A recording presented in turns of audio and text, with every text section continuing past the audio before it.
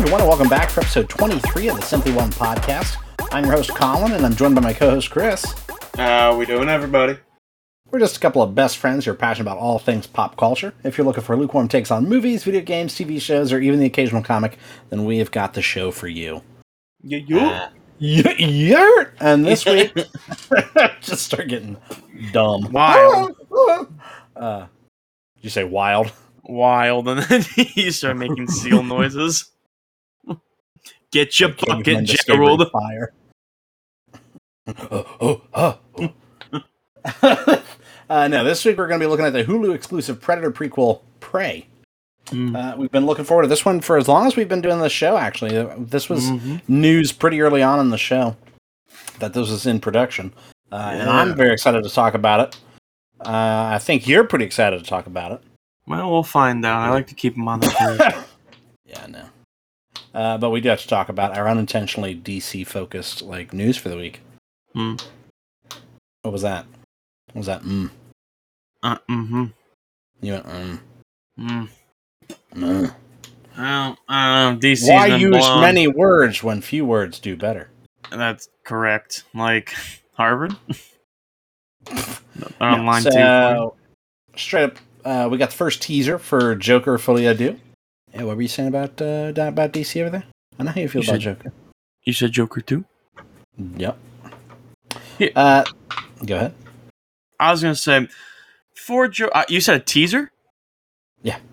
Oh, I haven't seen it yet. Oh, should I watch it and we'll clip it and then... Clip it! Well, no, okay. I'll give my opinion before, and then I'll watch the trailer, and then I'll give my opinion. I'm going to tell you, it's not... There's no footage or anything. It's literally just a little animated thing. Oh.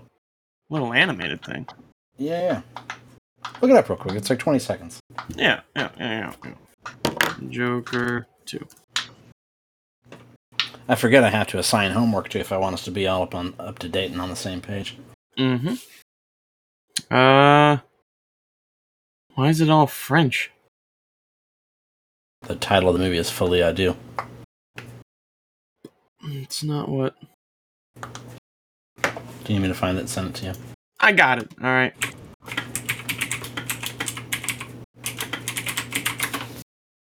Did you find it? Give me a second. No, it keeps giving me just articles. Jeez. Watch that fucking video. Whoa. I literally looked up Joker 2 teaser. And it was contains content from UMG who has blocked it on display. All right, So I got click it. the link. I got it. Guy.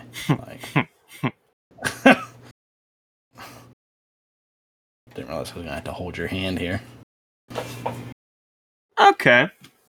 Yeah, there you go. Just a short little animated thing.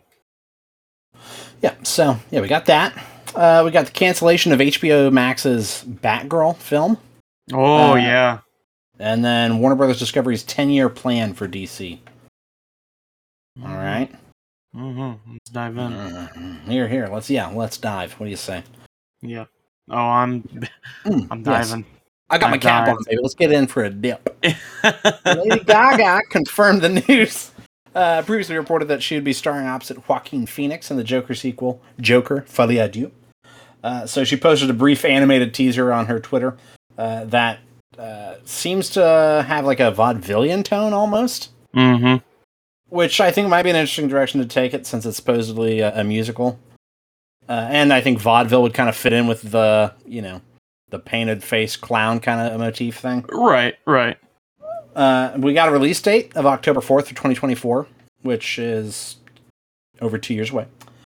And we still don't know if the role is indeed Harley Quinn or not, but it seems likely.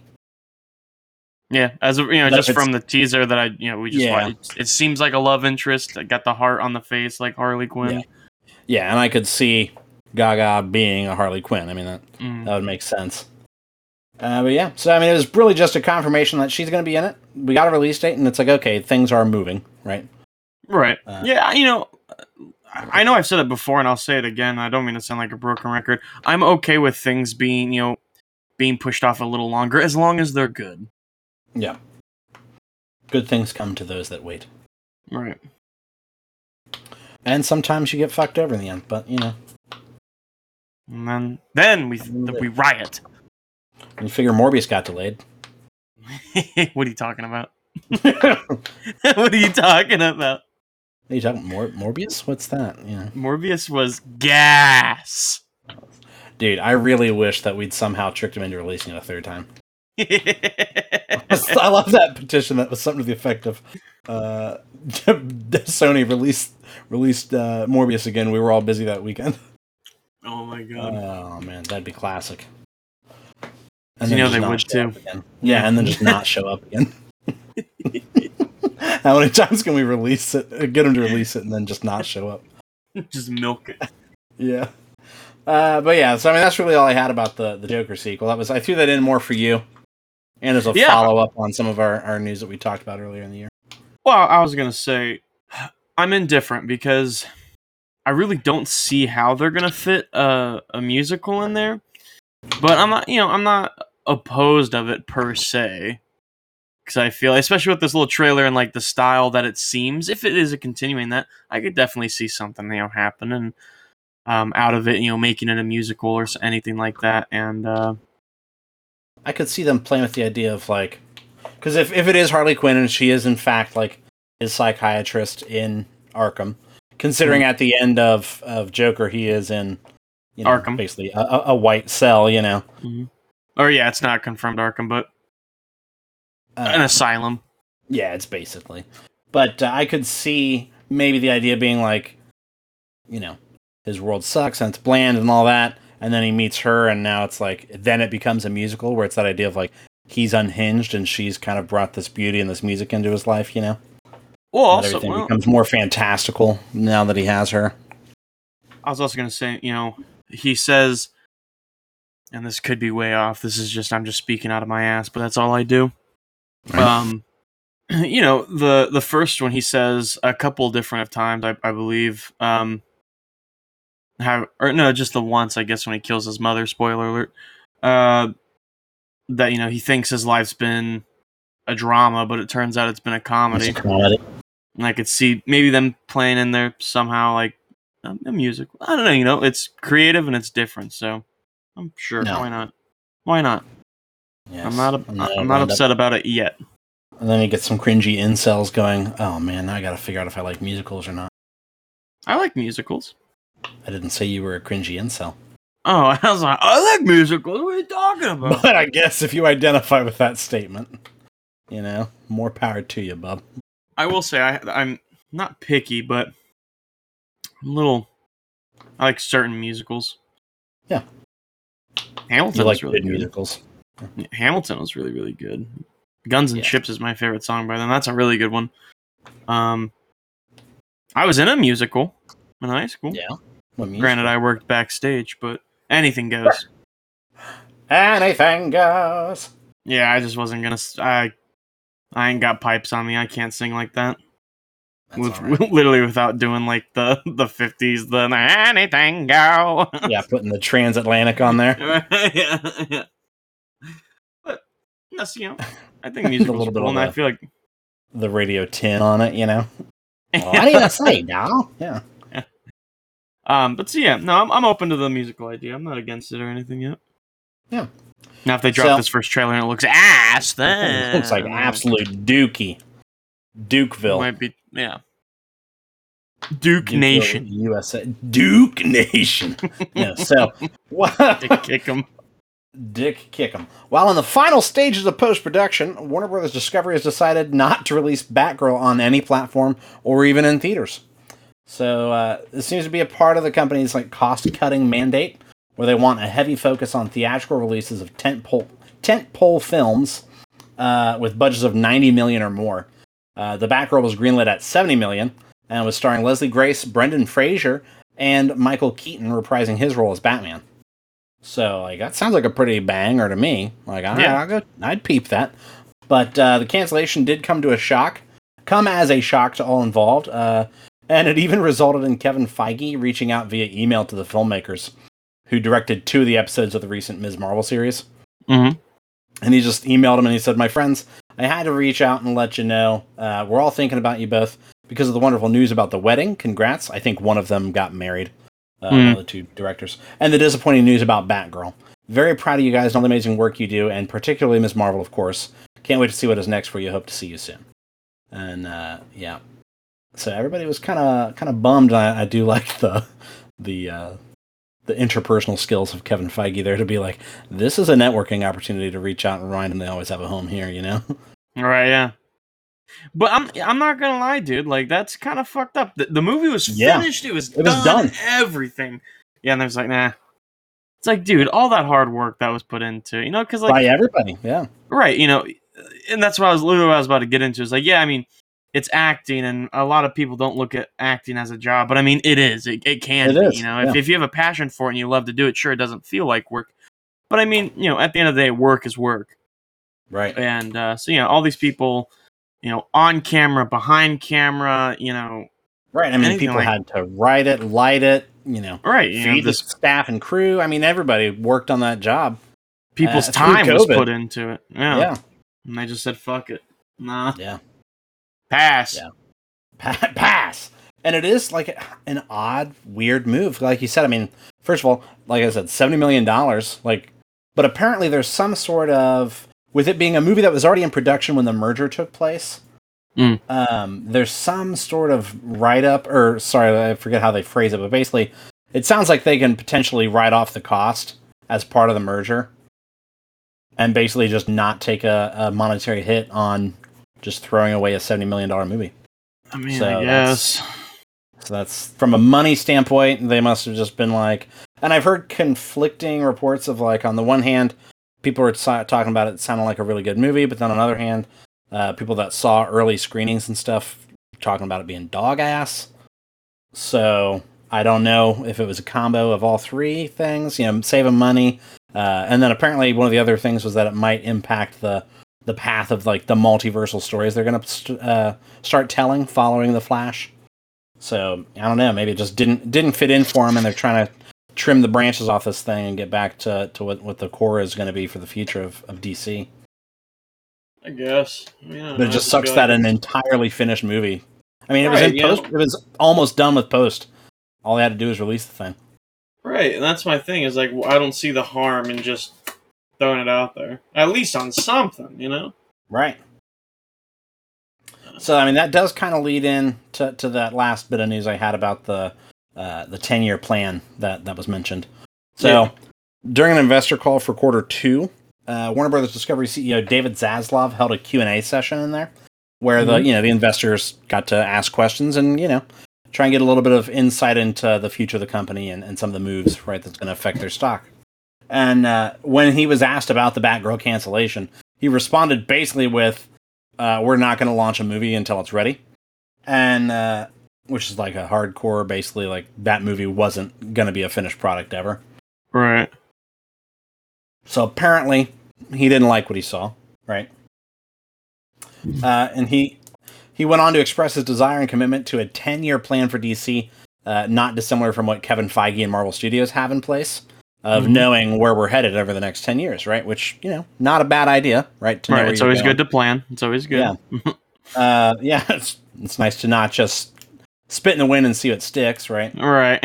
And it is a double-edged thing of, okay, yeah, but what if you stick to it? You know, you set out a 10-year plan, and then as you start having bad movies. You know what I mean? Are you stuck in a 10-year commitment to this shitty path, or you know what I mean? So that's where the quality thing has to come in as well. So yeah, the quote that he has is, "Our ambition is to bring Warner's back and produce great, high-quality films. We can build a long-term, sustainable growth business out of DC. We're not releasing a film before it's ready." And he added that the focus is to make the films as good as possible. So it sounds like when he was talking further, apparently his main concern, one of his main concerns with Batgirl, was making a movie that was too expensive to release on streaming, but not expensive enough to turn a profit on a theatrical run, basically. Where, you know, there's this idea that like the mid-budget movie is kind of gone. Because if you spend $50 million on a movie, there's not going to be enough there to make money back on it. Which is why you see either like a $200 million movie where it's like, okay, yeah, we put so much money into this thing that it's gonna make money. Or Right. you see like a $5 million movie where even if it only makes $20 million, you get a pretty intense return on investment. And then you run the risk of getting a Paranormal Activity, which was one of the like highest grossing, like percentage-wise films of all time, where the budget on that was like $80,000 and it made over like $100 million. Yeah. Or even a good example from this year is Everything Everywhere All at Once just crossed $100 million on like a $15 million budget. You know, I was just talking about What's that? The other, I think it might have been yesterday or the day prior. It was. Yeah. Here, let me pull it up. I'm just pulling it up. So, Shrek, like, you know, over the weekend I went to a little water, like an indoor water park, just a little fun little getaway, right? Yeah.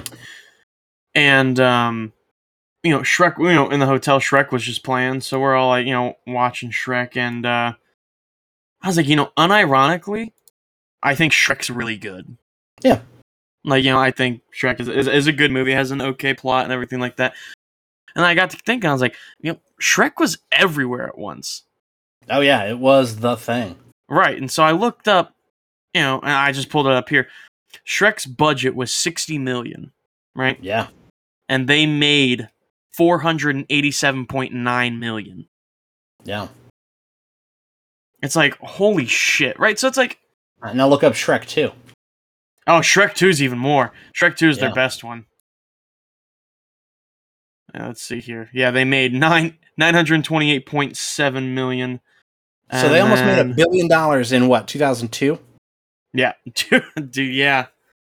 Like, they made so much money. And Shrek like 2's, again... That's Spider-Man money. Yeah, Shrek I think 2's Spider-Man really made $1 billion. fucking good. Yeah, it is. Fuck. Yeah, I think that's funny that you brought that up. Yeah, I think it's funny you brought that up because I was just thinking and talking about that. Yeah.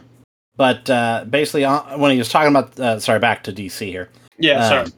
No, you're good. On the future of DC, Zaslav said, "We have seen The Flash, Black Adam, and Shazam 2, and we're very excited about them. We've seen them, we think they're terrific, and we think we can make them even better." So he talked about the fact that The Flash is staying on, like, it's going to make its release date. It's on schedule, and it is going to release. Like, he's behind it still. Oh my god! Despite the fact that I don't want to get into it too heavily, but literally as I was looking for news to put in the episode this week, there was something about Ezra Miller getting charged with burglary. No, dude, this guy, they're an animal. Yeah. Like, dude, how are you gonna keep backing Ezra and the Flash when it's not good? Like, they can't keep getting away with it. They're committing heinous crimes. Yeah, like bum, bum, bum, bum, bum, bum, bum. Yeah. So in the article that I read from Deadline, they mentioned that people who've, though, this is the thing, like, I think this is why they're just sticking behind them, is that the Deadline article, they mentioned that people who've seen screeners of The Flash have all talked about how it is, like, a banger. Like, it is fantastic. And, like, they've been blown away by it, with some even comparing it to, like, Spider-Man No Way Home, and the way that they felt when they saw that. And, like, because there's some Ben Affleck, Michael Keaton multiversal stuff, apparently. And then just in general, like, the hype and the tone, and that they had a really good time with it. Yeah, apparently it's probably, from what I'm gathering, like, the best received, like, pre-screenings that they've gotten out of any of their movies. So they're like, yep, sorry, we're going to have to go with this thing, regardless of how disastrous the lead is right now. I just imagine Ezra Miller, like, breaking into somebody's house, and then they call the police. Apparently they were stealing booze.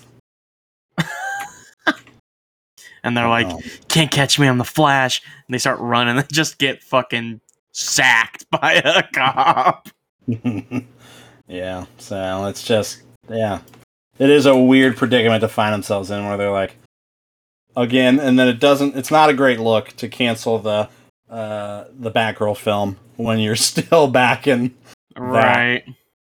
But then again, like I said, maybe if it didn't get received well in the pre-screenings, and like I said, it sounds like The Flash is just incredible.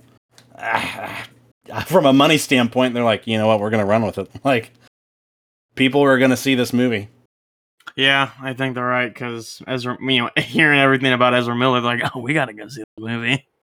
Yeah, right. Yeah, that's the other thing. It's like if for the meme. Yeah, if they're doing it, if they're doing all that crazy shit, we got it, and they're still releasing. It's got to be good. Yeah, taken by the Flash.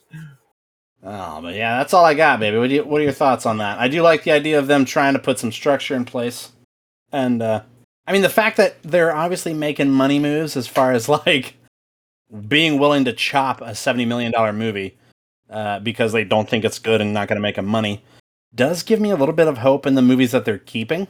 You know what I mean? That like, as disastrous as that sounds, I think, well, if they're willing to chop a $70 million film because they don't think it's going to make them money, then maybe the fact that they're sticking with you gonna make it over there, bub? I'm just rolling on my chair. Scooting closer. Getting invested. My God. You roll in that chair like a fucking baby in a blanket. Just tossing around. It's like tummy time. I'm trying to get you to flip onto your back, you know? I froed up. I froed up. I get like, it. I suppose from like a money standpoint, why they're doing everything, like if it didn't do too well. But I also think, right. But also, it kind of makes me think like, if Hulu thinks they can get, if Hulu gets away with it once, they're gonna question how many times can we get away with it, and then other companies are gonna start thinking the same thing. If Hulu can get away with it, with keeping somebody who's doing awful things like this, then why can't we? And then it's just gonna turn into a big like. Why did Hulu get name dropped? Or not Hulu, DC. Sorry, I got I'm on it, and I got price synopsis pulled up because I know it's coming. So I got that pulled up. But no, DC. If DC keeps thinking that, then everyone else is gonna be like, if DC can do it, why can't we? And that's just gonna be. We got a lot of people who sure they can act, but like they're doing horrendous things. Right. Well, and it's like really, cancel culture ain't going to come through on this one. Right. Like I thought they would be on it, but I haven't seen nothing about it. Not really. No. Other than like people kind of just, it's like a weird, like this can't be reality. Oh, but baby, it is. I've definitely got a tape measure on my desk for actual construction reasons. I'm looking at it. 6 inches is actually a lot. Like 4 inches is pretty big. 4 inches is pretty like that's pretty sizable. Like it's about the motion of the ocean. I've got it set to like 2.5 inches. I'm like, it's not kind of a lot. Like that's damn near 6 inches. Like that's a lot of tape. I almost said a lot of dick. It's a lot of tape. Oh.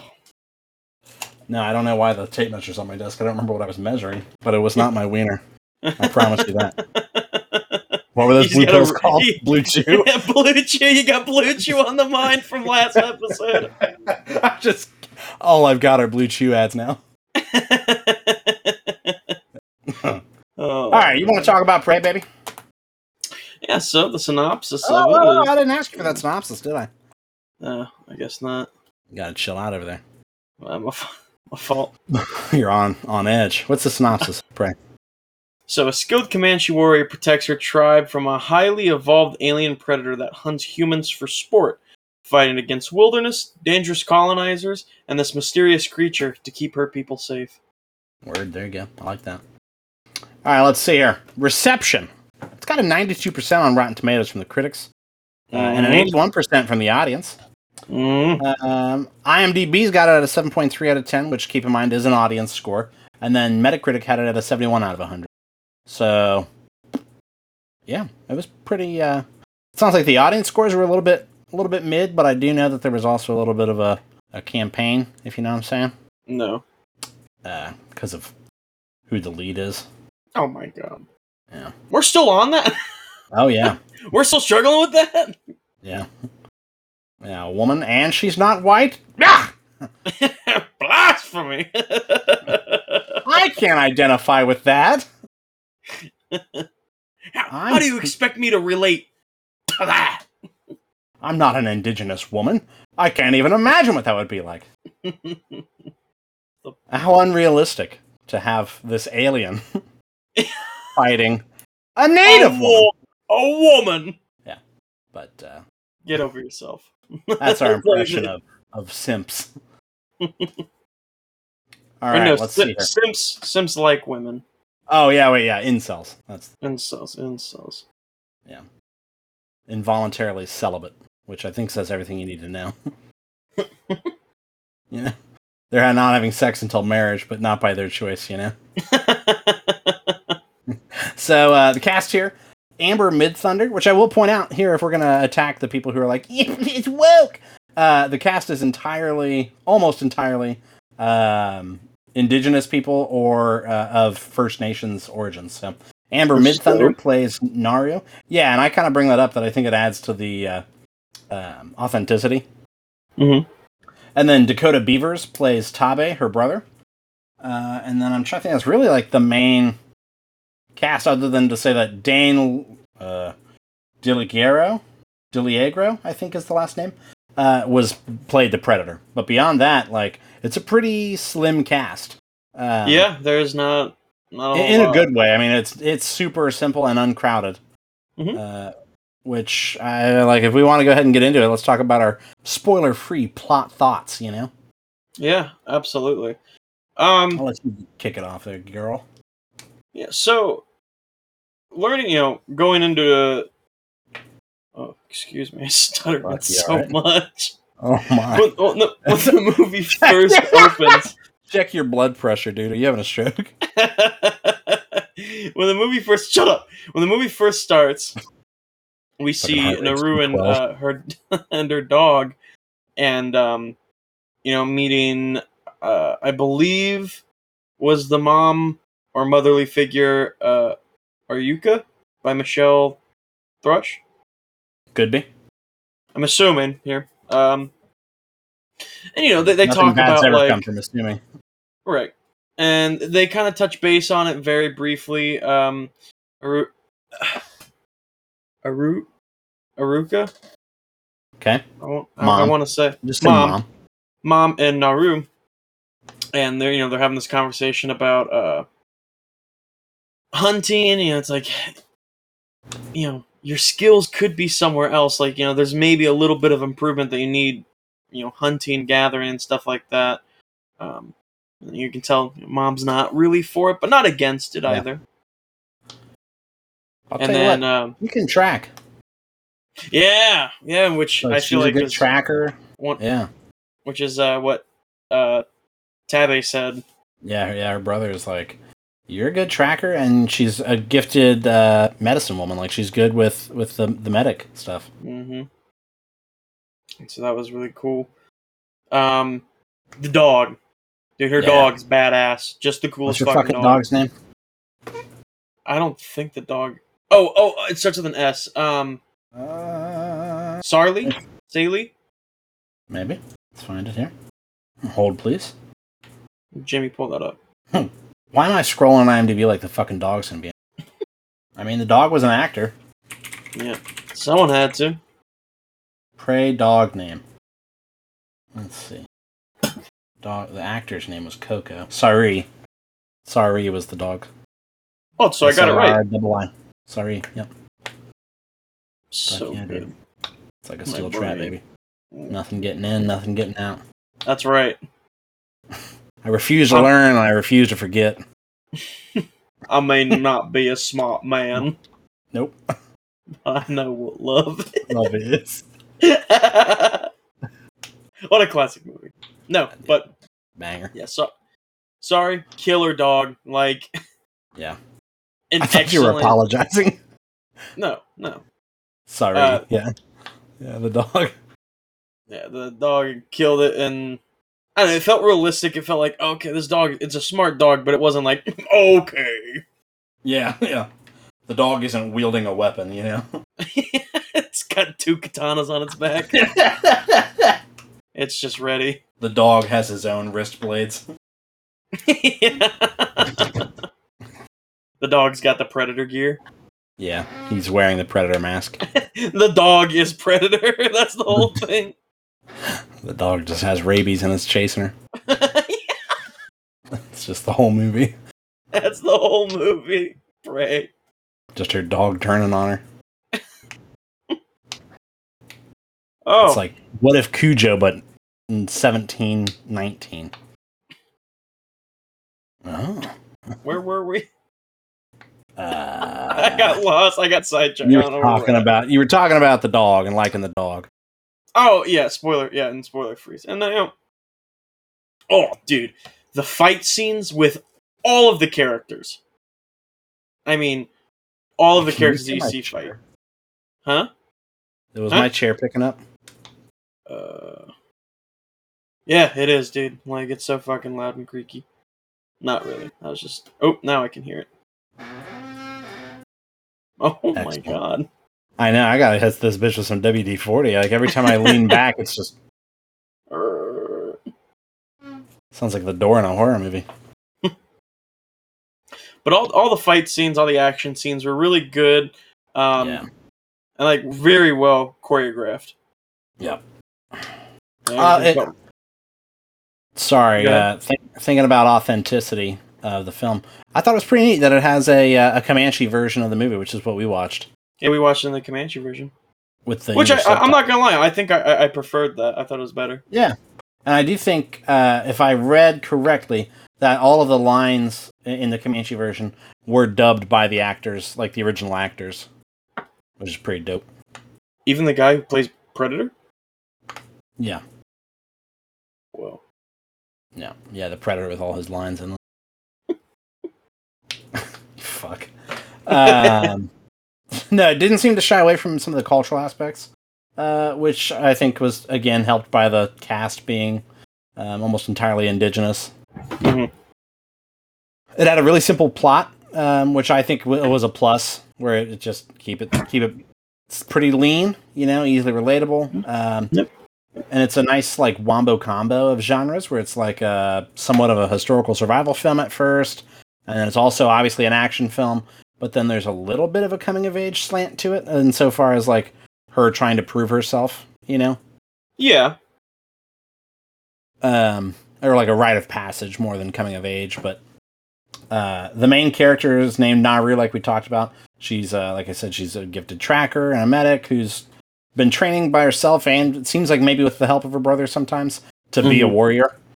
And she simply just is trying to pass her trial to become like a warrior within the tribe, which just involves hunting something that is hunting you, is like the little asterisk they put on that. Where like her brother, his trial is killing a panther, or a mountain lion, I mean. And he straight up decapitates that thing, brings its head back and its body back separately. Yeah. And it's like, oh my God, covered in blood. Man. Yeah. And then obviously... Yeah, go ahead. I was gonna say, they did a good job, too, because when he came back, he did look a little bit in shock. Yeah, like, by God. Like, by God, like, yeah, this wasn't a stroll. Yeah. This was a fight, and he's got a little bit of shock. And then everyone starts cheering him on, and then he's like, all right. Gets jacked up, yeah. Yeah. All that adrenaline. Mm-hmm. And then there's the obvious parallel, I think, between the Predator, who has obviously been dropped on the planet to prove himself as a hunter. And so it's that nice, like, they're both there for the same reason, Right. Their tribe is looking to them to prove themselves. And so you get a nice natural... It's a good way to make them relatable to each other, Or even though on the surface they're two very different people, right?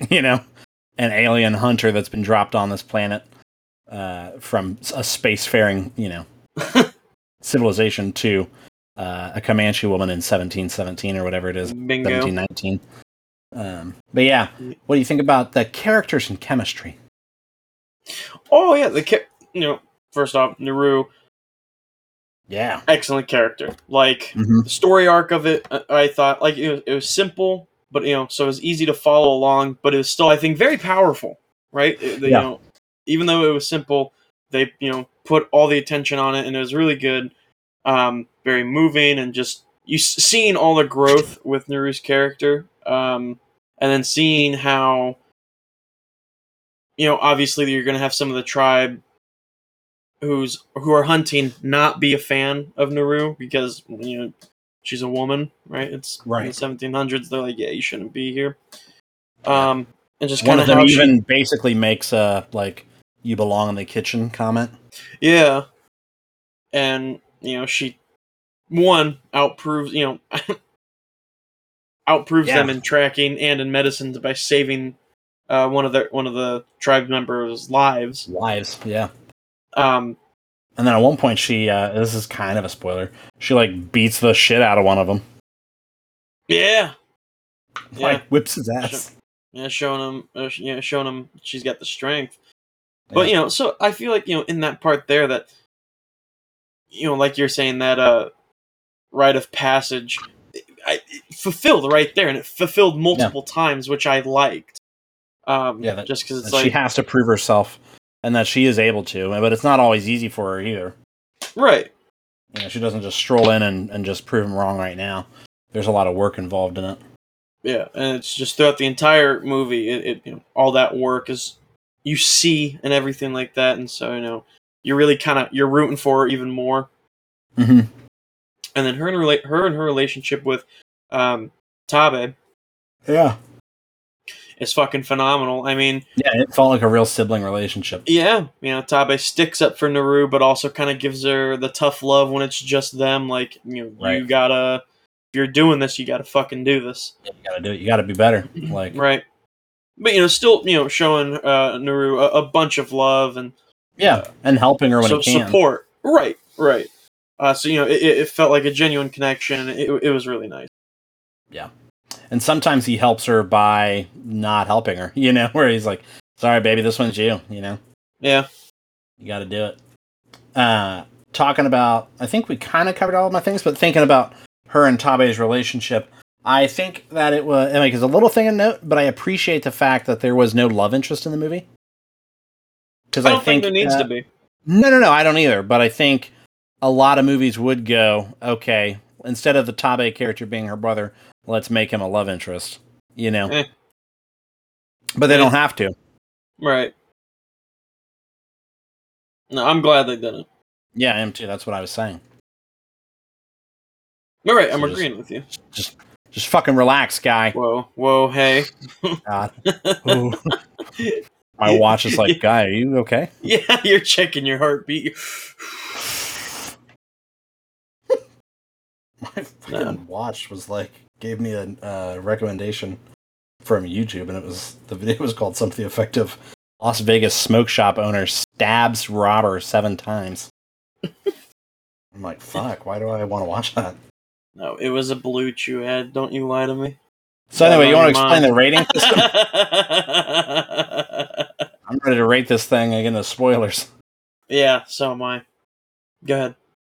No, you're supposed to explain the rating system. Oh, yeah, I apologize.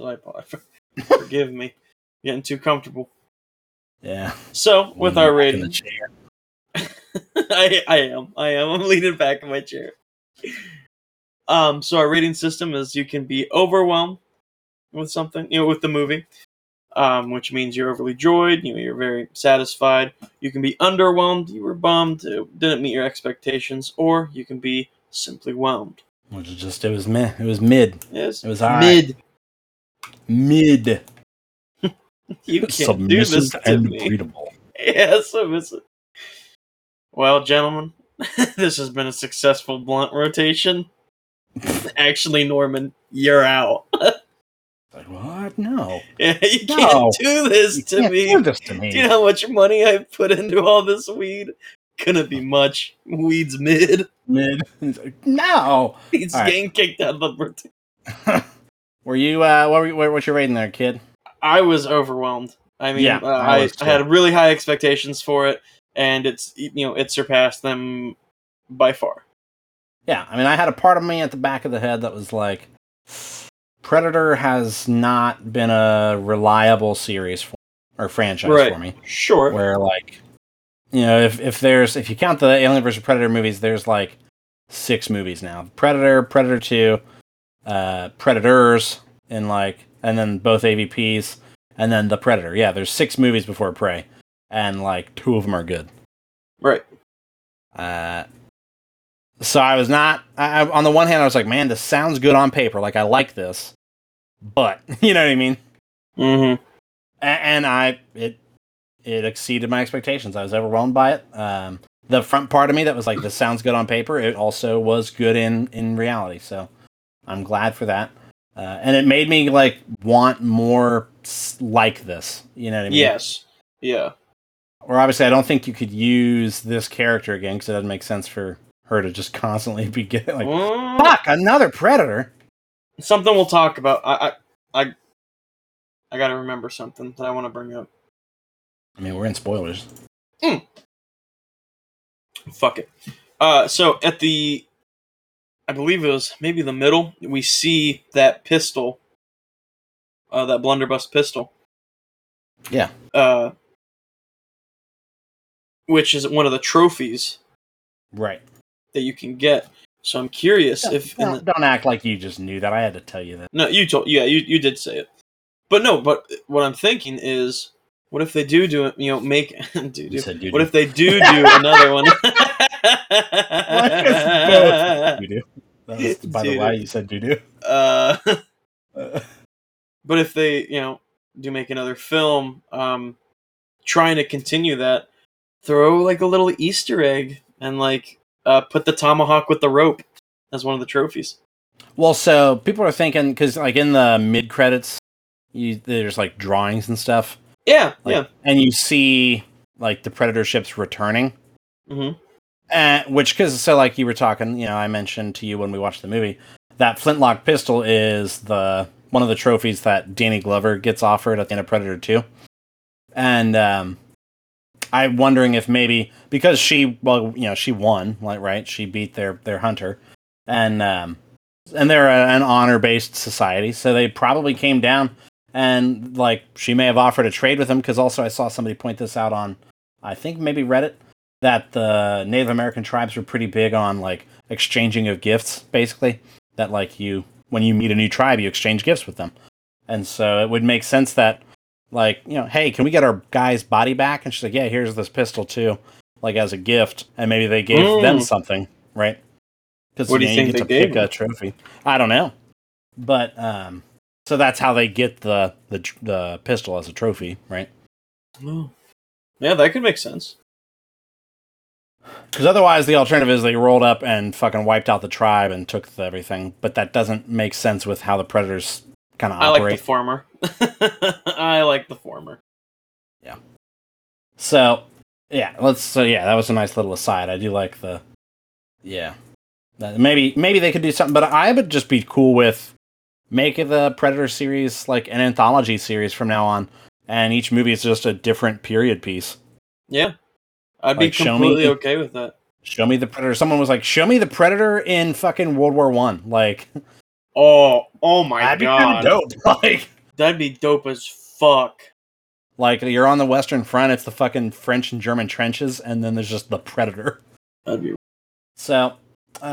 We were right, by the way. I want us to fucking take a little victory, John, here. The Predator did, in fact, have primitive tools in comparison to the previous films. Yeah, yes, we were right. And steady. I mean, I'm just curious what my check is for helping part of this movie.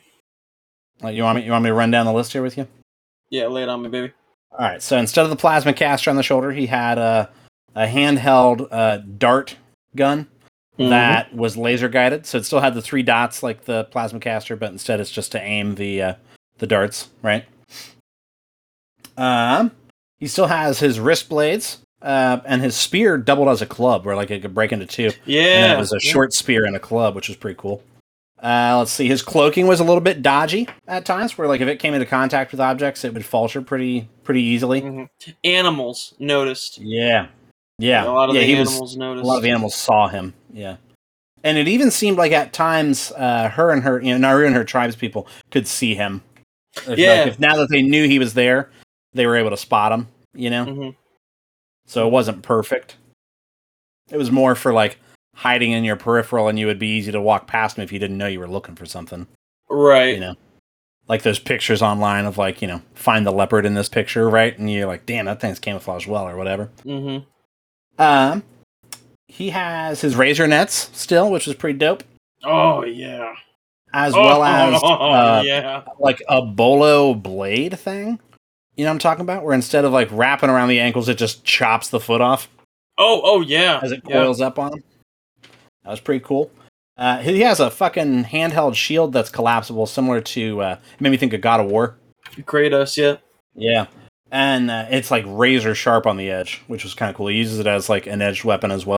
Shield. Mm-hmm. And then his wrist bomb obviously isn't a nuclear device in this one, but it does have multiple small bombs that might kind of clear an area. But obviously it's nothing like the original films where he's like, and then just destroys a jungle with it, Yeah. But yeah, so I thought there was some cool stuff there, as well as like even his helmet, and he was that like much less armored, it seemed. Yeah, and you pointed out as well. Hits. Well, yeah, I was also going to say with the helmet, you pointed out that he only has thermal. Yeah, he only has the heat vision, the thermal vision. He can't see UV or UV or X-ray. Sorry, he can't see X-ray or the UV spectrum. It's just thermal. And he doesn't have his night vision either, so that was kind of cool. Which Naru uses to her advantage. Yeah, in classic, there were a couple little callbacks to like the original movie, insofar as like her using the temperature thing to trick the thermal vision. As well as her brother gets the line, if it bleeds, we can kill it. Yeah. And it wasn't cheesy or anything. It was like good timing and it made sense in conversation. Especially hunt, they're in the middle of this hunt. Yeah, they're hunters. They're finding blood and they're like, if it bleeds, we can kill it. No, it's when they're tied to the tree as the bait. And she's basically telling them, like, I don't know if we can kill this fucking thing after she's faced it. Oh, yeah. And he goes, if it bleeds, we can kill it. Like, this thing will go down. Yeah. But I thought that the way they ramped up the fights was really well done. Oh, like as far as the Predator was concerned, they slowly ramped him up into like a full-on like killing machine. Yeah. Where like at first we see him stalking that wolf and killing it, mm-hmm. And then he kills a bear that is chasing Naru, and not easily. Like both the wolf and the bear they fucked him up. Yeah, the bear bites, or the bear does bite him, but the bear's full on mauling him, but the wolf does bite his leg, I believe. Mm-hmm. And he kills them both. But then he obviously kills Naru's tribe members that were trying to capture her and take her back home. Yeah. And that was a pretty good fight, seeing him kind of take on, some semi-gifted hunters, decent fighters. Yeah. He kills them all. Chops one dude's leg off. It's all bad for them. They don't stand a chance. I really thought that poor guy taking a shit was done. Like, he was going to get got while he was shitting. Yeah, you expect him to be the first one since he's separated. Yeah. But then again, from like that honor standpoint, maybe the Predator was like, that's low blow to kill a man while he's dropping a deuce, Back to a tree grunting, and he's just like, yeah.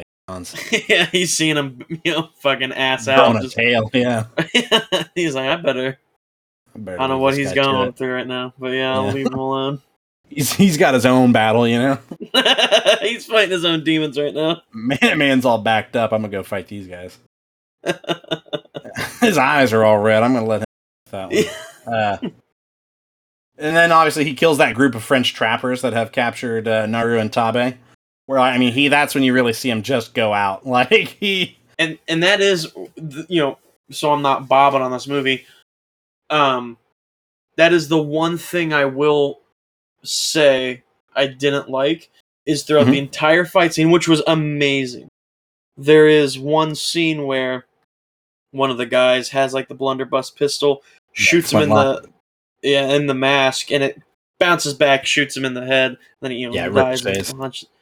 That's the only thing I was like, if I had to, I would pick that just because it's kind of cheesy, But that's the only thing. But that whole fight scene, he chops off that guy's head with the shield. The shield, yeah, where he's just got him by the neck.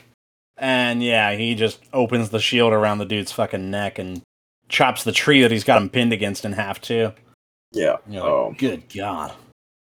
And that's when we see him use the razor net, as well as, and you get to see just his strength. which was such a good like fuck you move because they used the net on him. Yeah, they tried to use the net on him, and then he's like, "I got nets. We play with nets, huh?" Tink, tink, tink, tink. But there was a like in all reality, there was a bit of equality where like when he fights the wolf and the bear, he just uses his fists and his wrist blades. Yeah, and like he kind of scales his combat to what he's fighting. Where like then when he fights Beowulf, then when he fights the tribesman, he kills them with like his spear and his blow dart. Because he's got because they've got bow and arrow and things like that. It's ranged weapons now. Okay. And then when it comes to the trappers, that's when he busts out the net and the shield. And, because they're firing fucking cannons and shit at him, And he's like, all right, we're going in. And, he even goes as far as using his wrist bomb, Yeah. To get the fuck out of there. Yeah, because they do, again, like, they do fuck him up a little bit. Like, it's... Yeah. I'm not gonna lie, this Predator was kind of ass, dude. Like, we're hamming him up. Like, he didn't make it. No, I mean, in the end, he loses to another hunter. Bit the dust. Yeah, he does. He does bite the dust, but I mean, that's kind of the idea of the movies, though, right? It's like the Predator doesn't win. Yeah. It's about how can somebody fight this dude that's just built to be a killing machine. Mm-hmm. But then the fucking two like successive showdowns between Taabe and Naru and the Predator, and then the final showdown between Naru and the Predator. Mm-hmm. That fight between Taabe and the Predator was stupid. Was so fucking good. Badass. Welcome back first to he's riding by. Gas. First of all, him riding by, lighting him up with bow and arrow while she's just maneuvering around him, right? And then when he fucking leaps off that horse in wide angle and stabs him through the back with the spear. Yeah, it's just... Oh my god. And then he's just facing him down, hitting him with bow and arrow from like 3 feet away, rolling around him, snagging the arrows back out of him and lighting him up some more. It's so good. Like, dude. Is the idea of like the agility versus the brute strength, Mm-hmm. Where the Predator's big and strong, Taabe has to be quick and skilled, right? Which we see because that's how the one tribe, the tribe member who doesn't die from who was taking the douche, shitting. Yeah, as we see, they're running away from the Predator, and he's catching up quick. That Predator, he was there. He was on him. Yeah. Oh, and something about the Predator that I meant to mention earlier. We see him with his mask off a few times. He looks he looks a little different. And, some of that could be a regional thing, where, I mean, they're a whole society. Maybe he's a different quote unquote race, how like, you could have a Hispanic person, an Asian person, right? Maybe he's just a different race of Predator, right? And then also it is canonical, like, that they try and evolve themselves through like genetic enhancement and stuff to be better hunters. So maybe 300 years ago, that's what the Predators looked like, and then they changed themselves and evolved themselves to what we picture. I mean, which I think both make sense. So yeah, I wasn't too upset about it or nothing. No, I wasn't like, that's not. No, what? Not that's my not Predator. Hashtag. It not looks my different. Predator. Yeah, it looks different, so it must be evil. Naru, she fucks up just things in general with her tomahawk on a rope. Dude. But like that bit when she's fighting a couple of trappers trying to get back to, get away from the Predator when she's running back to the camp. And it's like a nice long one shot of her fighting those, I think 2 or 3 trappers with their own blades and then her tomahawk on a stick or on a rope. Like, my God. And she's fucking them up, throwing that thing, getting it back. Yeah. And, using, while it's stuck in this guy, I'm going to yank it out and not catch it and let it catch the guy on the other side. Yeah. Or what was it? Really... She threw it and it hit the guy, and then someone like came in between her and the guy that she just got, and like she yanked it back and it hit him in the back of the head. Yeah. And then obviously using their own knives, she's like rolling around, stabbing the shit out of them and stuff. Yeah. Oh, dude. Oh my God. It was so good. Yeah. I was just giggling because I read my note here about the Taabe fight.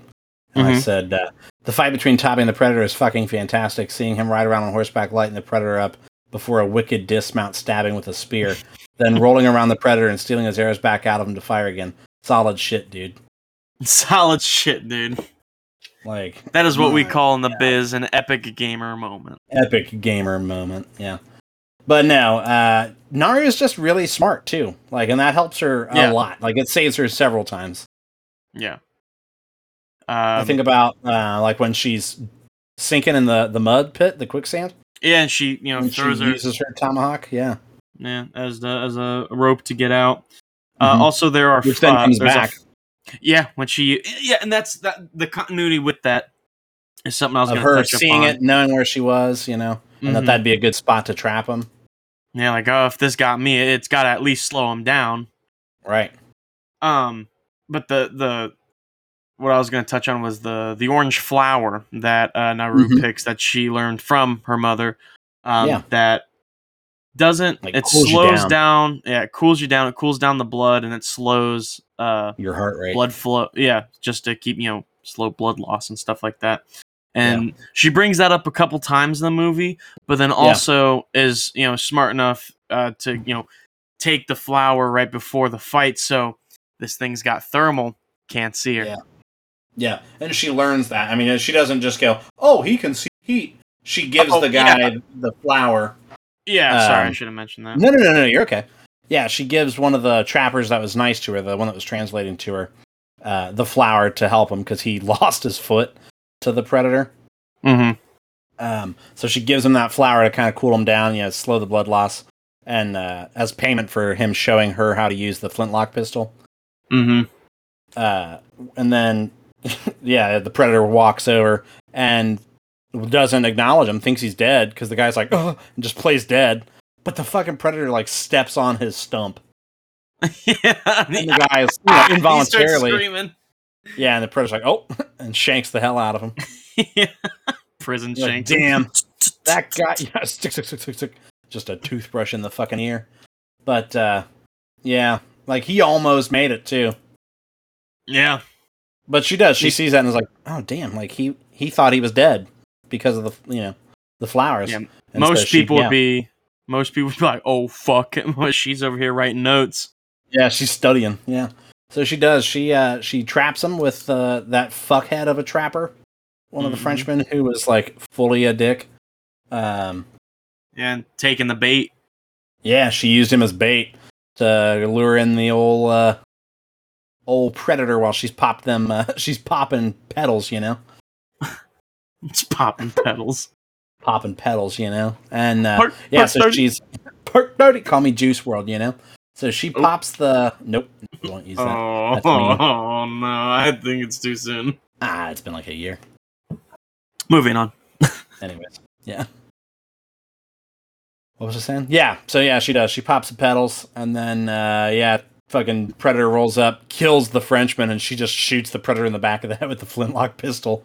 But luckily for him, she's a little inaccurate with her, which makes sense. She's never used a firearm before, and it's a flintlock pistol. And so it kind of crowns him, nicks the top of his head, but it does take his helmet off. And he rolls out quick. He's like, "I gotta get the fuck out of here," Just got shot. And so she does. She's like, "Thanks," and takes his helmet. And that's when she sets up the old the booby trap killing field, which was badass. First of all, she chops his arm off with his own shield. Yeah.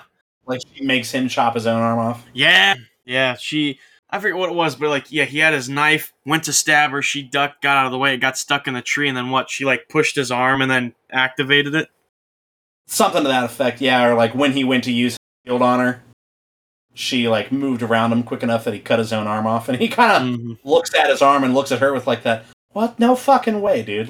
You're fucking you're fucking with me. You're joshing me. This did not Where are the cameras? Am I getting punked?" Well, and then I thought about that after the fact. His people are watching him. They're observing. And I wonder if they're all like, "Jesus Christ. What an idiot." A fool. They've all got bets, and the ones that were betting on are like, "Ah!" Damn it. They're crumpling their credits. Yeah. and the ones that obviously bet against him are like high-fiving and chest bumping. I'm like, yeah! They're like, dude, we're so fucking rich. Dude, we're in. He is fucked. But, yeah, she does. She fucks him up, like, a hard. Yeah, hard. And finishes off by, running over to the old, Oh, by the way, I thought her dog was gonna die. Like, oh, so did I. I was like, please don't. Like, I can't. Please. The dog's too good. Oh, well, you know who did die that we didn't mention? Oh, Tabby. yeah, her brother. Yeah. Yeah, he kind of sacrifices himself, kind of not.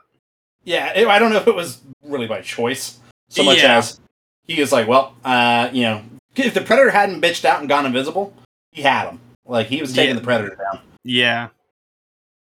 But that would have been something. What a fucking kill steal. Yeah, like, oh, you stole my kill, yeah. Fucking kill counts as assist, or assist counts as kill. You know? Yeah. Yeah. But yeah, the Predator goes invisible and dips out and then just sneaks up on him, and that's when Tabe, like, hears the twig crack behind him and is like, you better get the fuck out of here. Yeah, it's me he sees as the target. Yeah, he's like, you gotta get out of here.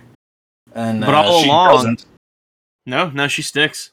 She sticks around, Predator kills the shit out of Tabe, and then starts walking towards her, and then Tabe grabs the skull, the dog skull, and stabs it in his leg. Yeah. And that's when the Predator turns around. Gives Naru enough time to skedaddle. Yeah. But yeah, the final blow there, she sneaks across the mud puddle, and is sitting there on that stump that she used to save herself. Mm-hmm. And Predator wades into the mud, comes up, and is gonna fire his darts at her, but he's got to free aim it because he's missing his helmet. And we've seen that he sucks ass with aiming that thing. Mm-hmm. And so she fucking moves out of the way because she's hid the helmet behind her and just lets him light himself. Or no. That's what it is. She set the thing up next to him, didn't she? So it catches him in the side of the head. Yeah. Yeah, she set up on a rock, so when he shoots the arrow, it's laser. Yeah, laser guided.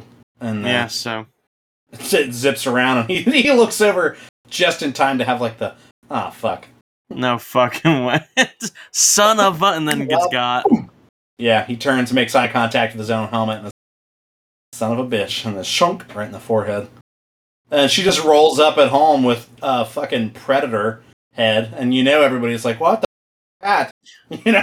Yeah, they're like, what the fuck? And she's painted herself with his neon green blood. That was kind of yeah. Seeing the neon blood on her, that was pretty dope. And then and then it kind of fades to. Well, no, she gets the hunting chief stick. Yeah, they're like, you're fucking. Yeah, you're taking the lead from here on out. Tabe's dead, and you killed whatever the fuck that is, so you're in. No. Yeah. Oh yeah, like part of the brutalization. At one point, she fucking he's got her pinned down with his shield between some rocks, where he was like going for the decapitation. Oh yeah, and she's using rocks to block it. Using the rocks to block it, and he's to his credit, he is forcing it down through the rocks. Mm-hmm. And she fucking yanks off one of his like tusk things and just stabs him in the eye with it. Yeah. And this is after he's lost the arm. Mm-hmm. So you're like, my god.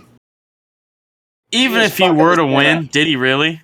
Did he? Yeah, like, are they going to just put him down like a lame horse when he gets back? They're going to turn him to glue. Yeah, send him to the glue factory. But, gas. It was gas. You gotta ask me. Yeah, movie. Yeah, welcome back to Gas or Pass. Prey. Gas. Yeah, it was gas. Yeah, really, really good movie. Really good movie. It does make me want more. Yeah, and I want to see Amber Midthunder do some more, because apparently she did most of her own fight choreography. Really? Yeah, so I want to see her do more, because she was a very gifted action actress, I suppose. Like I was saying, the choreography was really well done. Yeah. But you got anything more? No, I mean, we really touched base on everything I wanted to talk about. It's just such a good movie. I mean, I could go on forever about it. Yeah, check it out. It's on Hulu. If you've got Hulu, watch that shit. Use the fucking free trial to watch it. Yeah, and watch it in the In the Comanche native version. language. Yeah, the Comanche version was a lot better, in my opinion. Yeah. And that was another thing I wanted to touch on real quick, actually, talking about the authenticity of that and the simplicity of the story. I think it speaks volumes that a movie without, when we watched it with subtitles, I didn't necessarily have to read all the to keep up what's going on. No. It was pretty easily understandable just through the visuals. But yeah, what you been thinking about that? I think what you meant to say is welcome back to Chris's Cryptid Corner. I'm your host, Chris. This week, I'm actually taking a little bit of a turn from like aliens and stuff like that, and I have a cryptid here called a Russian siren. A Russian siren. Yes. Let's see here. My computer's being a little slow. So a siren, that is a mythological creature of Russian legends, where the head and chest of a beautiful woman and a body of a bird, usually an owl. Okay. According to the myth, the sirens lived in a lot of Indian lands near and around the Euphrates River. Yep, Euphrates. Yep. These half-women, half-birds are directly based on the Greek. I almost said geek. The Greek myths and later folklore about sirens. They were usually portrayed wearing a crown with or a nimbus. And they'd lure the sailors to their death. Yeah, siren, and it says here, sirens sang beautiful songs to the saints, foretelling future joys. For mortals, however, the birds were dangerous. Men who heard them would often forget everything on Earth, follow them, and ultimately die. Yeah. People would attempt to save themselves from the sirens by shooting cannons, ringing bells, and making other loud noises to scare the bird off. Later, 17th-18th century, the image of sirens changed and they started to symbolize world harmony as they lived near paradise. Right. People in those times believed only really happy people could hear a siren, while only very few could see one, because she is as fast and as difficult to catch as human happiness. Whoa. Yeah. She symbolizes yes, felt that. She symbolizes eternal joy and heavenly happiness. I gotta work on my cardio. The legend, damn it, the legend of Siren might have been introduced to, I'm gonna say Kevin, but it's spelled Kievan. Oh, do you know Kiev? No. Kiev, like the Ukrainian capital? Oh, yes. Yeah. That's what that is. Kiev. Kievan Rus by Persian merchants in the 8th and 9th century. Sometimes sirens are seen as metaphor for God's word going into the soul of a mouth to the... Whoa. I'm just stuttering so much today. Sometimes sirens are seen as metaphor for God's word going into the soul of a man. Sometimes they're seen as a metaphor of tempting the weak. Yeah, that's what I've always seen it as temptation. Yeah. But here, I just think it's something, it's... Obviously, we know the sirens, but in just different parts of the world, maybe, they mean different things and stuff like that. And in this case, it's the face and chest of a woman and the body of an owl. Yeah. Tempting How do you not jump on that? Like, I don't know, two, like, birds and breasts. Like, like, you got me. Are you familiar with Homer's Odyssey? I am not. The Odyssey? I've seen the Odyssey, yes. Oh, Odysseus, yes. Yeah, and he puts wax in his ears and ties them to the mast. Right, yeah, because those are sirens in that. Well, Have you seen Oh Brother, Where... Have I seen what? Oh Brother, Where Art Thou?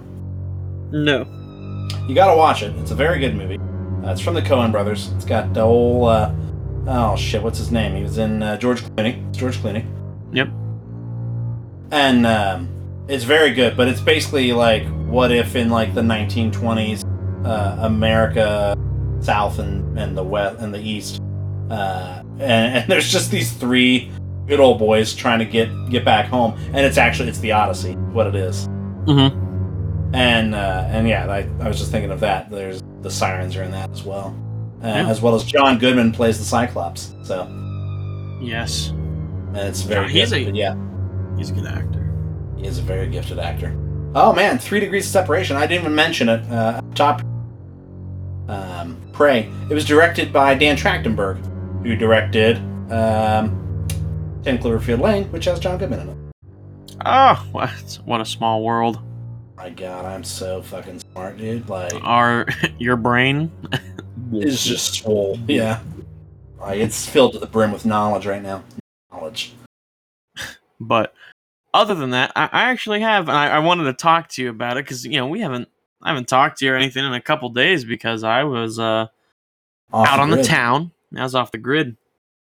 No, I went to I went to an amusement park and stayed at one of those water park resort things just for the weekend, just because little getaway, right? Why not? You and the gals. And just me and the gals, there's a couple of work buddies, and we all went, and it was, by far one of the best and worst experiences of my life.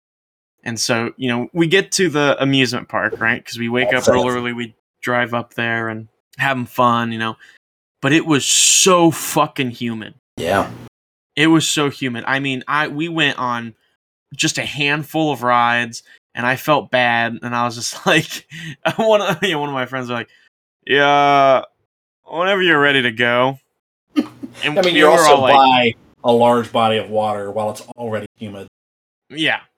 Man, so I was just like, yeah, like, everyone was on the same page of like, yeah, let's get out of here. And so we went back and got in the jacuzzi, right? And we went on a couple slides. Then we were just kind of like, let's just kick it for the night. Like, and we got all day tomorrow. So today, today I got home today. Yeah.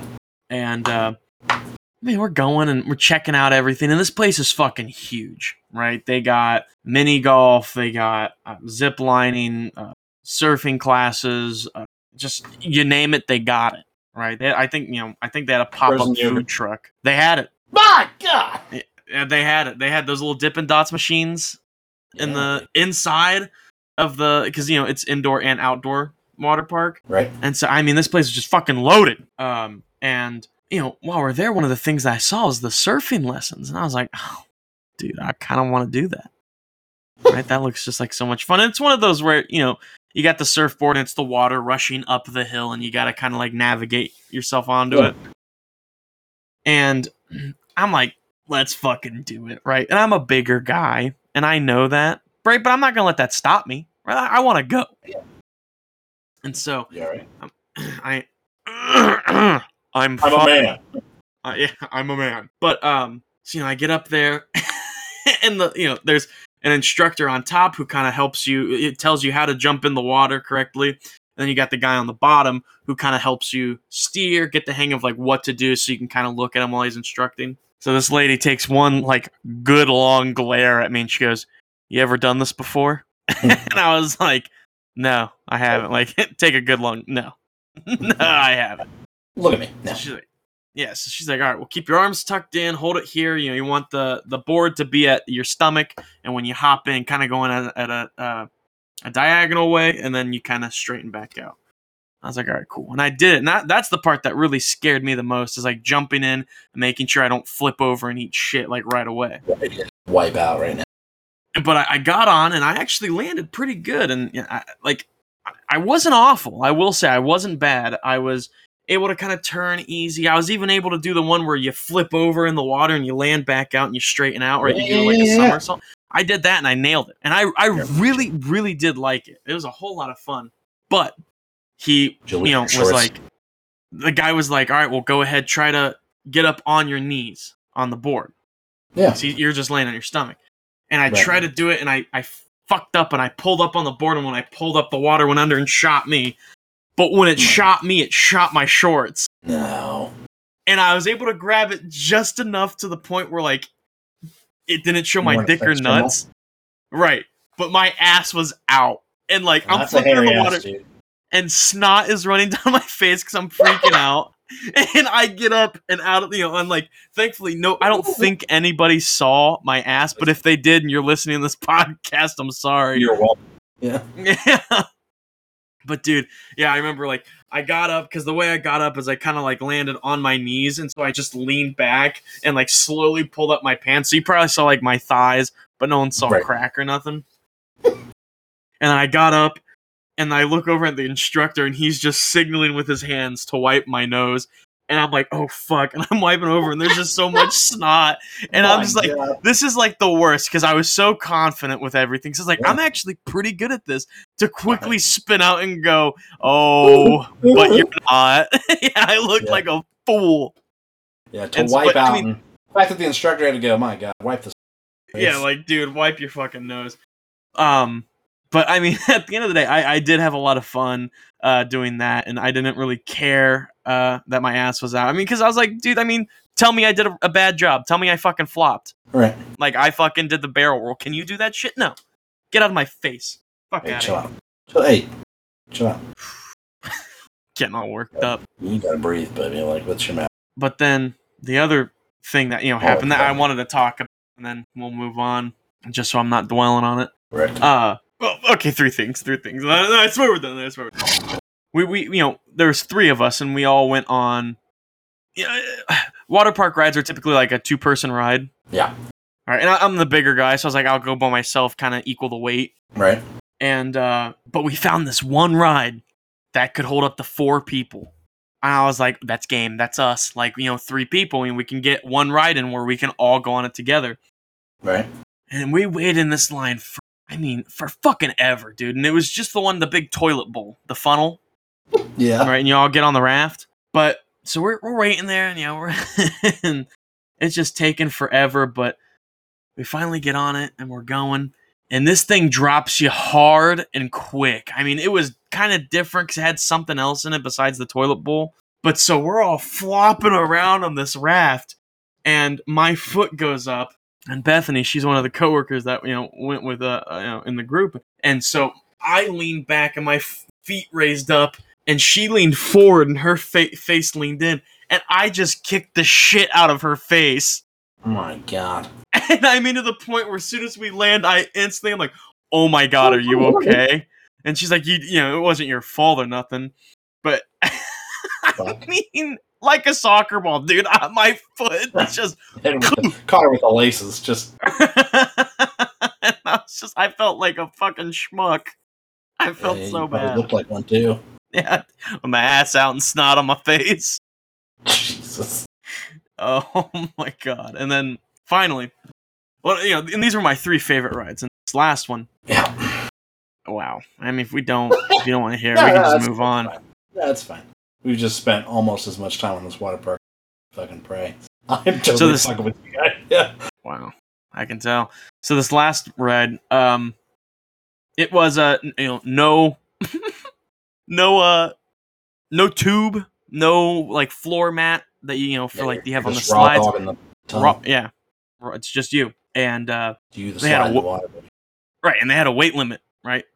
And I was slightly above the weight limit, right? By I think 20 pounds. Just, about 100 pounds. Yeah, it said 250. I'm like 260, 270, right around there. I'm pushing 4, I'm pushing 4. I'm slightly above it. Pushing P. And this guy, the guy before me, he goes down the slide, and they have to shut the ride down because it's the same thing. It's the toilet bowl, but except the funnel that goes down, it just drops you like 5 feet, and then you're just in like a 12-foot pool. Yeah. So, it says in big letters, like, you have to be a strong swimmer. Like, you have to know how to swim, like, really well in order for you to go on this ride. So he asks the guy, he's like, can you swim? He's like, yeah, I can swim. He goes, all right, cool, go on. He goes down, and we're waiting a little bit, and I notice, I'm like, oh my God, the water in the slide's gone. I asked the guys, like, did you guys shut down? He goes, no, the guy said he could swim, and he started struggling to get out, so we have to shut everything down until he's out. I was like, damn, son, like, yeah, like, fuck. So, I'm waiting there for a little bit. They get the slide up and running, I go. I mean, it's, shooting me around, zipping me, zapping me, and I'm, ha-haing like a little girl, and it shoots me into this funnel. And I mean, I caught speed, and have you ever seen the movie Norbit? Yes. where Rasputia's going down. I felt a little bit like that. Because I mean, I went around this funnel like 4 or 5 times before I felt like started to gradually decline.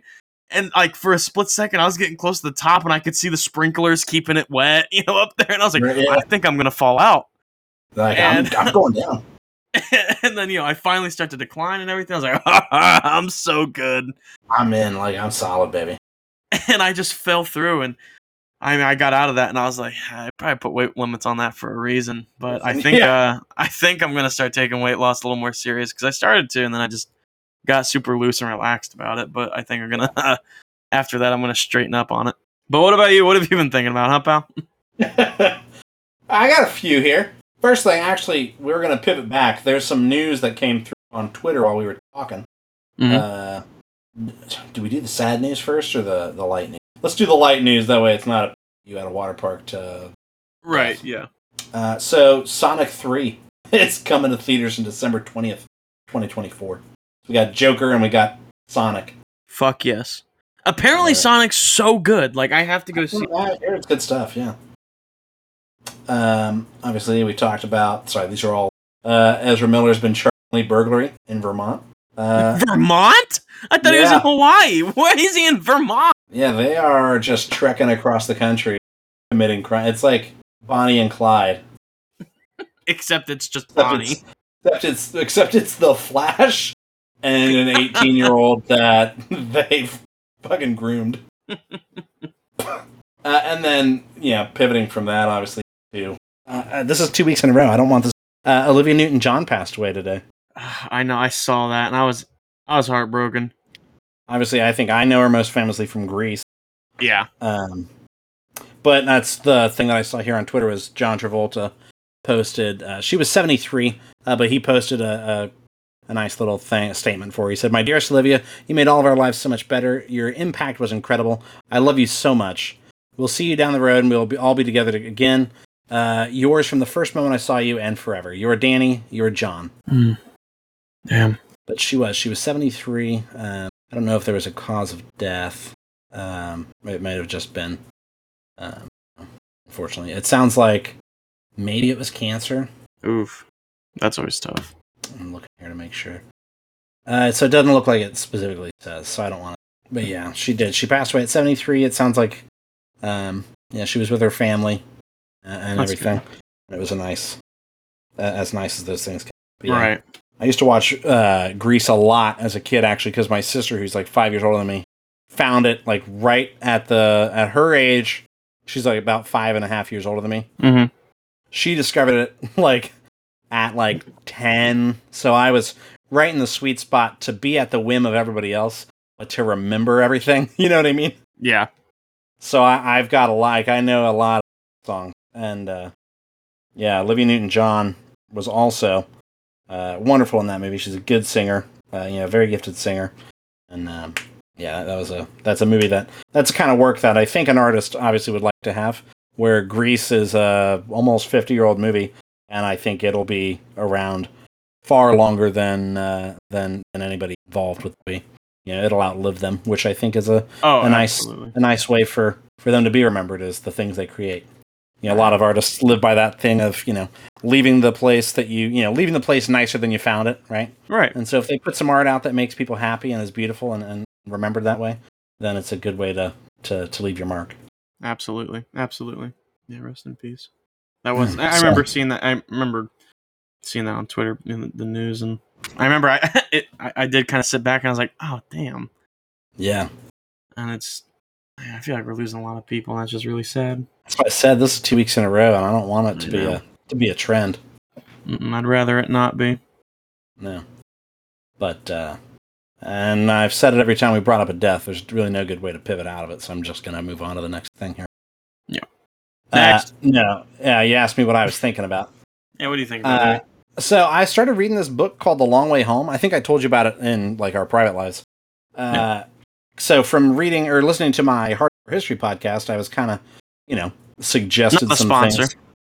Not a sponsor. My phone goes, oh, you like that shit? How about this? Right. And so it recommended me a book that is actually a true story, and it's called The Long Way Home. Mm-hmm. And I'm going to read the synopsis here to you, because it was like, I read it and I was like, damn, that does sound good fucking book.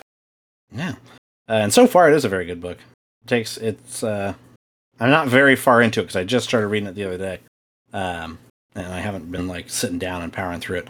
But the synopsis here says, following the Japanese attack on Pearl Harbor on December 7th, 1941, a giant 4-engine Pan American Airways Boeing flying boat, registered as NC 18602, under the command of Captain Robert Ford, embarked on a remarkable journey. Caught en route over the South Pacific at the time of the Japanese attack, Captain Ford and his crew were forced into a flight plan that none of them had anticipated when they left San Francisco on December 1st, for what was to have been a routine round-trip commercial flight to New Zealand. Faced with the threat of interception by Japanese forces, they were ordered to take their strategically valuable aircraft on a globe-girdling 31,500-mile, 6-week odyssey, heading westward, mostly across territory that had never been flown over before by a large commercial aircraft. With no suitable navigation charts, no certainty of obtaining fuel or servicing, and under a total veil of secrecy and radio blackout for security purposes, they threaded their way across the war zones of the Far East, the Middle East, Africa, the South Atlantic, Brazil, and the Caribbean to bring their aircraft home safely to New York. This is the story of that historical flight. Yeah, that sounds really good. Yeah, and what's nice is it's written by a guy who got to actually talk with the captain of the flight. Mm-hmm. Yeah. And he got to do like a 3-hour interview with him, and he recorded interaction with him. And then he got to talk to a couple of the flight crew as well, who were still alive at the time. Mm-hmm. Which is hard, because it's a relatively recent book, insofar as I think it's from like the late 90s to early 2000s. So to still have a World War II vet who was alive to to talk about that, or not a World War II vet, but somebody from World War II era, so far it's a really good read, and it's nice to have like that true firsthand account of something like that. And it is that kind of story where you're like, that sounds like a movie or like a fictional story. Yeah. It's so exciting and cinematic, but for it to be a real thing that happened. It's another one where I'm like, I wonder why that's not. Like, I looked it up, and nobody's ever made a movie or anything. We got to get a patent. That's what I'm saying. But no, it's a really good book. And then on that same subject, sort of, I finished my episodes of Hardcore History about the Pacific War, and so now I'm listening to. I went on and I went and supported him, because like we talked about, I think when I brought it up a couple weeks ago. Hardcore History doesn't do any like ads or anything like that, so he's always talking about that they're listener supported, and I thought, you know what, I've listened to quite a bit. I'll probably go to his site and see how I can support him. Sure. And he actually sells his older episodes, so he only keeps like a certain number of series out at once for free, and then kind of like vaults them, I guess. And so I picked up a few that I thought sounded interesting. So I'm starting with The Blueprint for Armageddon, which is about World War I. And full disclosure, I've listened to that one before, and it's so good. It's like a 6-part series, and it's like 24 hours of audio. Oh my god. Yeah. And then I think I picked up one about the fall of the Roman Empire, and then one about the Mongol Empire, like Genghis Khan's rise and fall. Yeah. And so I'm like, fuck, dude. I'm gonna have like just weeks of content. Yeah, I'm set. Solid. I know I started a podcast called the Simply Whelmed Podcast. I've been listening to that. It's pretty good. It's heat. Yeah, so it's mid. Yeah, check that out. It's simply whelming. Yeah, it's simply whelming. So. And then the last thing here, I played a game, or I've been playing a game. I haven't finished it yet. From the creators of This War of Mine and Frostpunk, which I know that we've talked about Frostpunk on before. Yeah. Called South of the Circle. And it's a little bit of a different game for them, because every game that I've played for them has been a specific kind of feeling or vibe of like being a strategic game that also has some like personal stakes to it, as far as like I'm worried about this individual, or like when we played Frostpunk, it was about I'm worried about community, the morality of my law that I'm putting in place, and trying to balance survival with like being good people, right? Right. Whereas this is a much more like there's a little bit of a choice based, but it's a very narrative heavy game where it's about a person who's, I believe he went to Oxford, and and he crashes in Antarctica, like a plane crash in Antarctica, and you don't really know why he was there, but that's kind of how the story is unveiled to you. Is he was in a plane crash, and he's trying to get to help, basically. And as he's traveling across Antarctica, he has like flashbacks to different like vignette moments in his life where you actually get to make choices for him as far as like, okay, what did he do in this situation? And it's a pretty simple game, but it was also only like $11, I think. Sure. There's not a lot of gameplay per se to it. It's a lot of like almost visual novel of just picking. You don't even pick the dialogue. You just pick like the tone of the dialogue. So it'll ask you like, do you want to be, shy and withdrawn, or do you want to come off as confident or angry or whatever, happy, flirty, whatever it might be. Blasphemy! But no, I mean, so far it's been pretty fun. Like I said, it's a little bit different from some of the other games that they've made. So I was like, well, I've loved this War of Mine and Frostpunk both. And so to see something that style of game is up my alley, of like the visual novel. But I was like, yeah, I'll pick it up and give it a poke. And so far I've enjoyed it. I need to finish it up. It feels like I'm close to the end. And from what I've been reading, because of the choice-based options, there are multiple endings. So if it is as quick as it seems like it is, I might run through it a few times. See. Yeah, absolutely. But so we've played Frostpunk, but I'd like to play this War of Mine. I mean, I've got it. If you want to, we can do it for old time's sake. Split a case of beer and stay up until 4 a.m. playing that. Waking up your old roommate. Fucking shrieking. We go to he has a house now. We just go to his house and wake him up by playing the game. Yeah. He and his girlfriend. Yeah, we bust in there. We're gonna get drunk and play video games so we don't bother you. It's like, oh, okay. Hey, if you're listening, you know who you are. We're gonna invite ourselves. Like, yeah, we're still thinking about you. Just to wake you up. We got like a party pack. We've just got too much Chex Mix and a lot of booze. For one night, too much. We got like multiple bottles. For 6 hours of gameplay. Like, we're just by the end of it, we're just throwing up on your setup. Turnt. And we're crunk. Too crunk. So, we want to thank you guys so much for your attention and support. If you guys enjoyed this episode, be sure to give it a great review, tell your friends about it, share us on social media. I said it every time, I'll say it again. Word of mouth is a great endorsement. Again, I'm like checking for receipts. I want to see some fucking shares, people. Like, if we're going to spread the good word, we got to start spreading. Yeah, we got to start. The movement starts with you, Have you heard the good news? Have you heard the word? Do you have a moment to talk about our hosts? Our Lord and Savior, our hosts. Yeah. Yeah, and it's a church, not a cult. Yeah, it's not a cult, it's a church. If we really lay into that church thing, I think we talked about it before, we might get some tax breaks. So, Chris, if people wanted to get in touch with us, give us some feedback, ask us questions, send us in some pamphlets, how would they do that? Of course. You can always reach out to us. Well, we have our YouTube now, which is Simply Whelmed Podcast, which is also our Facebook and our Instagram. Our Twitter handle is whelmed _ stop it. Is whelmed _ simply. And then, of course, our email is always simplywhelmedmailbag@gmail.com. That's right.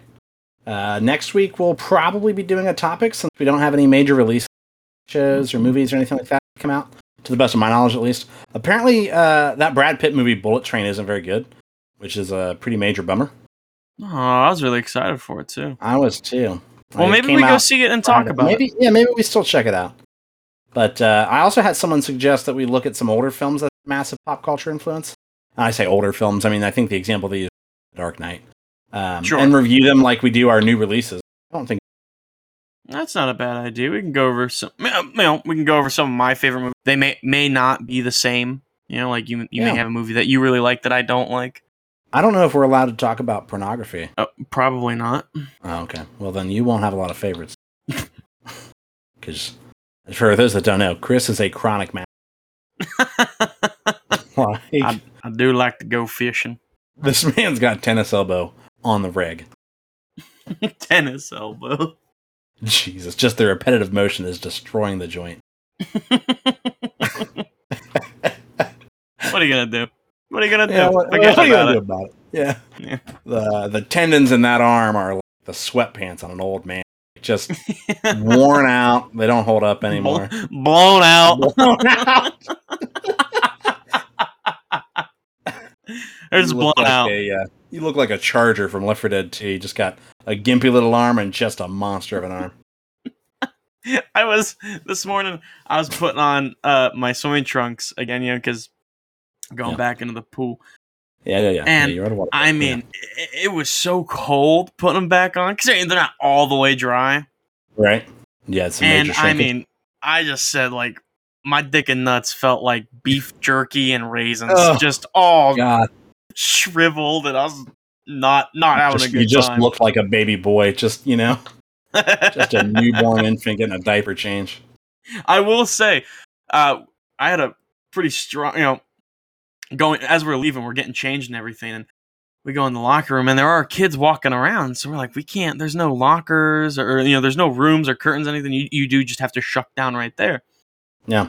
And so we wrap our towels around our waists, and then we're dropping them, underneath the towel, put on the underwear, and then by that point you can ditch the towel, put on your pants, and leave. Right. I mean, there's and I felt wrong doing it. Oh yeah. Because this kid's walking by, and I just stop what I'm doing. But you gotta have them. There was just one older guy in the shower. Just hanging brain. Yeah. I mean, he's got the what is he's got the soap around his neck with the on a rope. Fucking washing himself, man. And What's the line from Austin Powers? Looked like 2 eggs in a hanky, Yeah, dude. I mean, it was just, and it's one of those where I was like, oh, and I kept my eyes straight. I better. No one is more confident than an old man in a locker room. I mean, he'll put a foot up and dry the balls, He don't care. He's slapping them around, just bouncing them on the towel, patting them dry. Putting baby powder on him. He looks like he's sifting fucking river water, trying to find gold. Just tossing around what's in here, Anything left? Starts grooming them like a chimpanzee does, He's pushing them around, picking stuff off him. Oh, thank you everyone so much for listening. We will see you next Wednesday. That's the end of the show, Chris. Tell everybody bye. Bye.